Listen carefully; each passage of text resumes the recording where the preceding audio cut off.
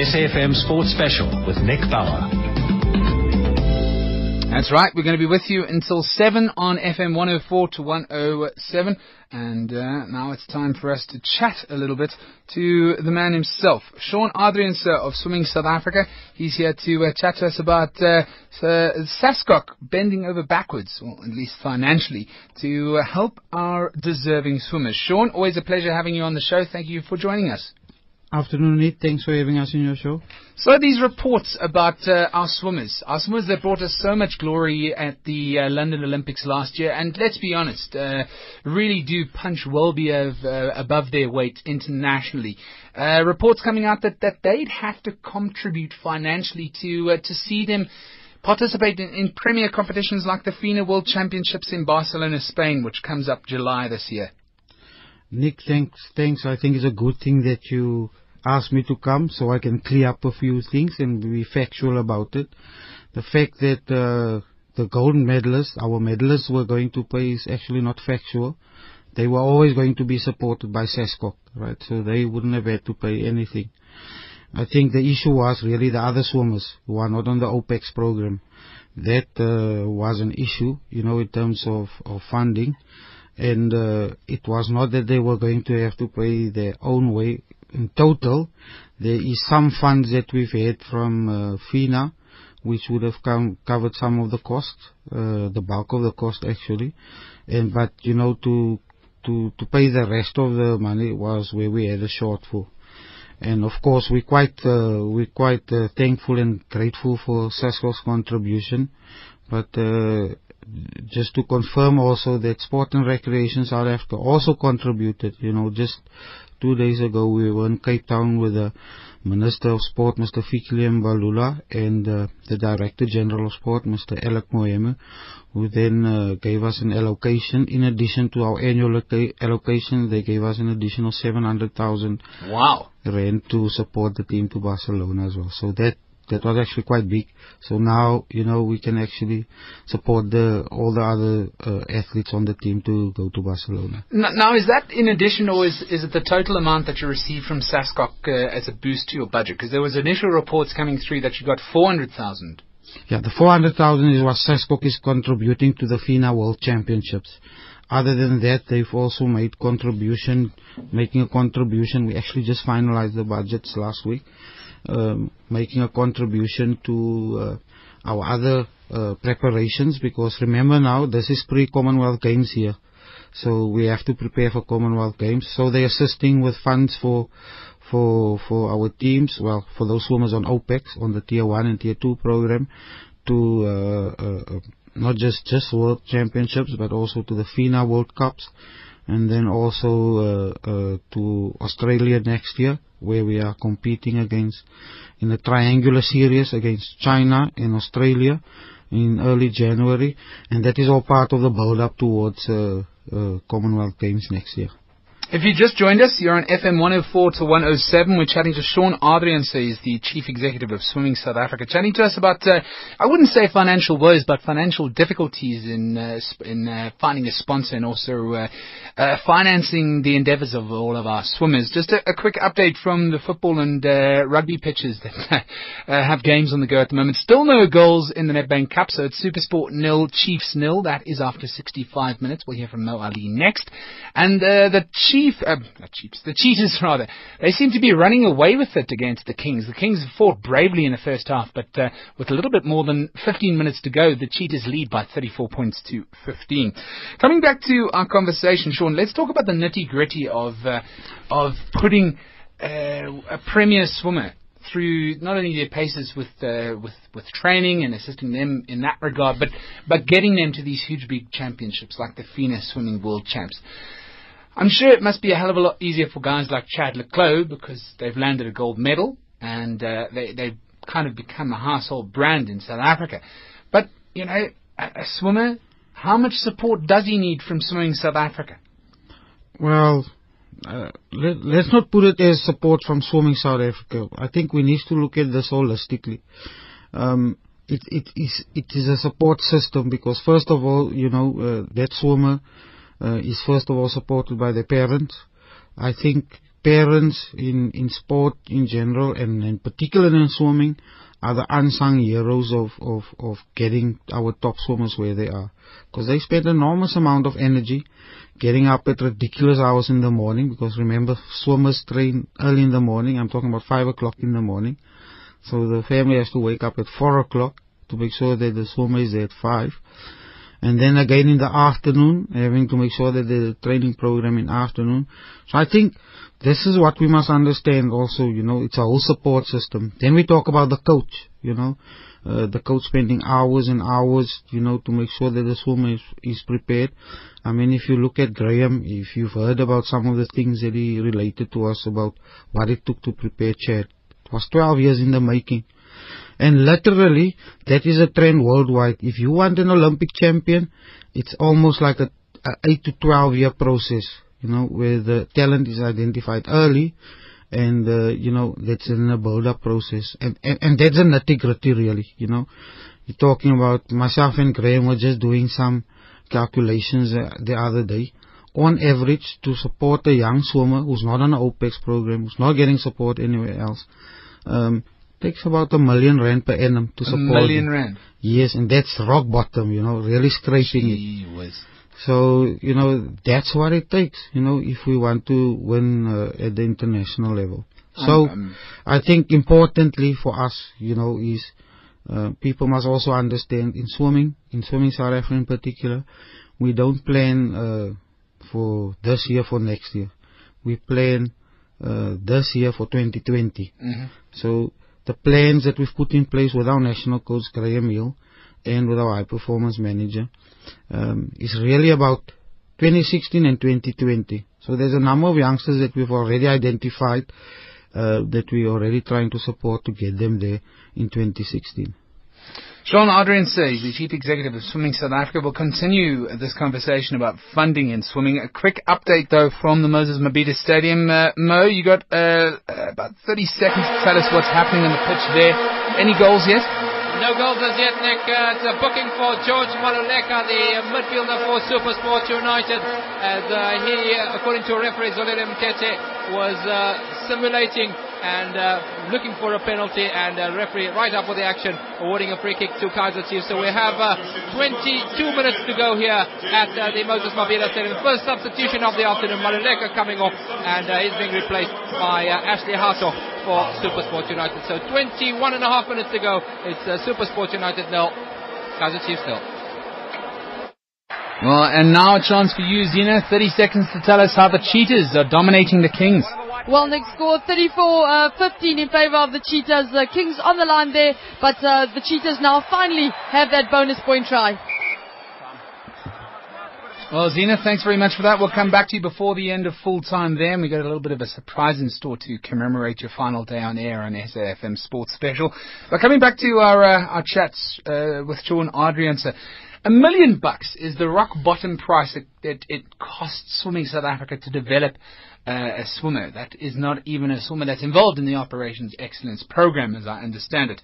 Shaun, aren't you faced with a bit of a chicken versus egg situation? Because it's much easier to find funding for a swimmer that is accomplished, that has a couple of achievements under their belt already.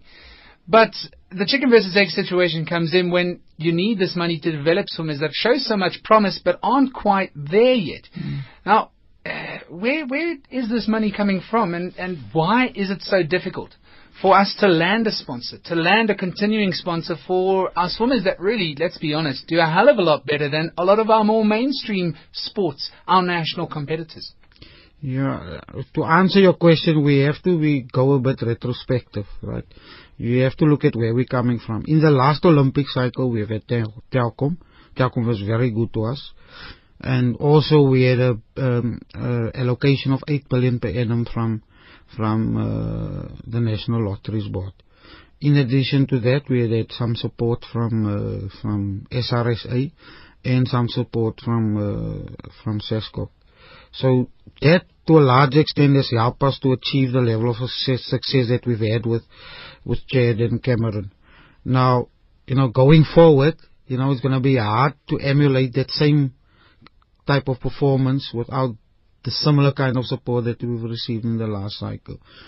And that being said, the last couple of years has been a bit recessive in South Africa. If you look at the way sponsors have pulled out of the sports sponsorship market, you look at Standard Bank completely pulled out, almost out of sports sponsorship in South Africa.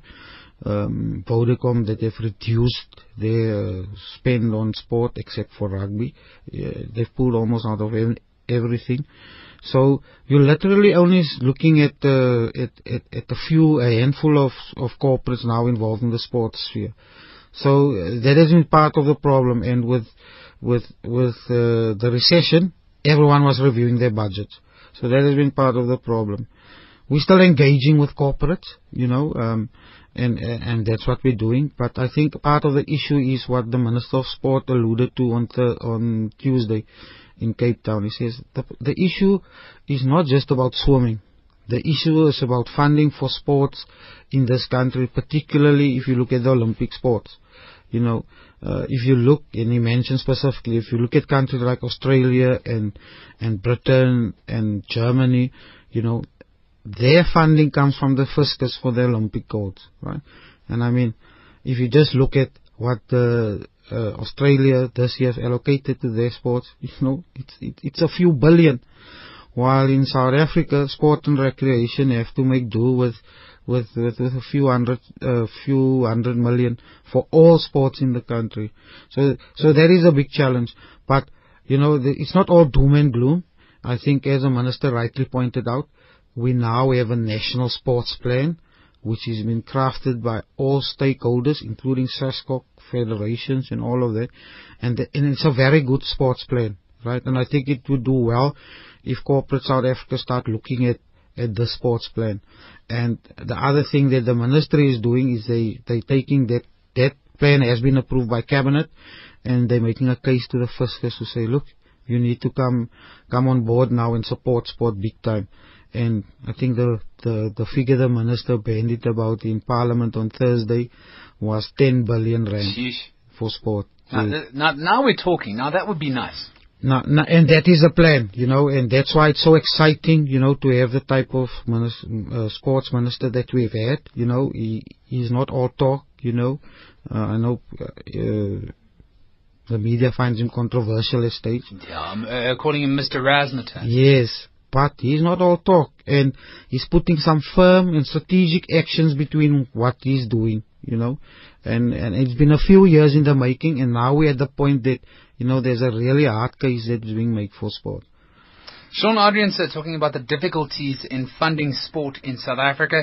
A 10 billion rand budget is what Sports Minister Fikile Mbalula is going to ask for come the next fiscus. I wonder whether or not he'll sing for his supper or if he'll actually be granted that much money. It would be brilliant if they did. But let's wind this up now. Is this just a sign of things to come? Because they're also talking about banning alcohol advertising. I mean, and that is a real issue at the end of the day. People are talking about fringe sports completely disappearing because, let's face it, a lot of these sports teams, a lot of sportsmen and women, they rely not on their bread and butter money coming through, but a lot of funding from alcoholic brands. Look, Nick, I'm not an expert at this, right? And I don't want to make any kind of call on this. But just to give you some perspective, Australia has gone this route, right? And in compensation for the liquor brands out of sport, you've seen a lot of telecoms, a lot of technology, a lot of banks coming into the market in Australia. And we haven't seen such a significant impact on Australia in that regard. So, that's just a different perspective on it.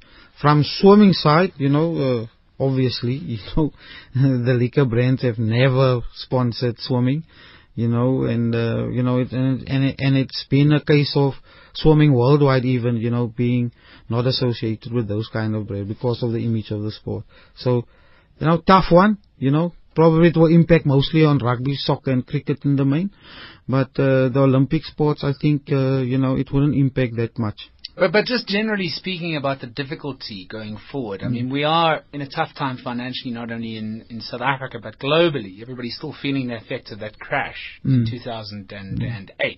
Do you think that this is just a sign of things to come? Things are going to get a little bit more difficult before they get easy? Yeah. Well, Nick, it's been difficult for us for the last 2 years, right? And in that last 2 years, we still produced Olympic champions. So as an organization, we've done our homework, right? We knew we were prepared for a tough time. We've had to retrench staff. We've had to review how we do things. And we're not whining. We're not moaning. We're saying we're getting on with the job, right? We're going to get things done with the limited resources that we have. But it would make a big difference, right? If we have partners that can come on board and help us. And hopefully, if that happens, it's very likely, right? It's very probable that we can potentially double the achievements of what we've had last year. Because considering that, we were under severe strain in the last 2 years running up to the Olympic Games. No, you guys have pulled the rabbit out of the hat, and for that I salute you. And hope you guys go from strength to strength. It's a challenging environment for so many corporates. We often forget about how difficult it is for nice to haves, because at the end of the day, sport is a nice to have, whatever way you look at it, be it rugby, cricket, football, swimming, or any sport whatsoever. And you have done a remarkable job. Keep doing what you're doing. Thanks, Nick. I'd like to differ with you on the nice to have, right? Yeah. I think sport is an absolutely essential part of our society, and I think it's exactly because of that paradigm, that we've kind of looked at it as a nice to have, both from a government level and corporate level, that that we are where we are now. I think it's an essential thing to have. Swimming in particular, talking now about our other objective of getting people water safe in South Africa. It's essential that we start integrating sporting activities into society. So that's my last say on it. But yes, tough times ahead. It's not going to get any easier. It's going to get tougher most likely. But we're ready for the challenge, and we're there to deliver for the country. Oh, I like your positive attitude. Shaun Adriaanse, Chief Executive of Swimming South Africa, talking about the financing problems that he, as well as many other sporting federations, have experienced over the past years. And, looking forward to our swimmers competing at the FINA World Championships. I'm sure it'll be not only Chad Leclos that flies the flag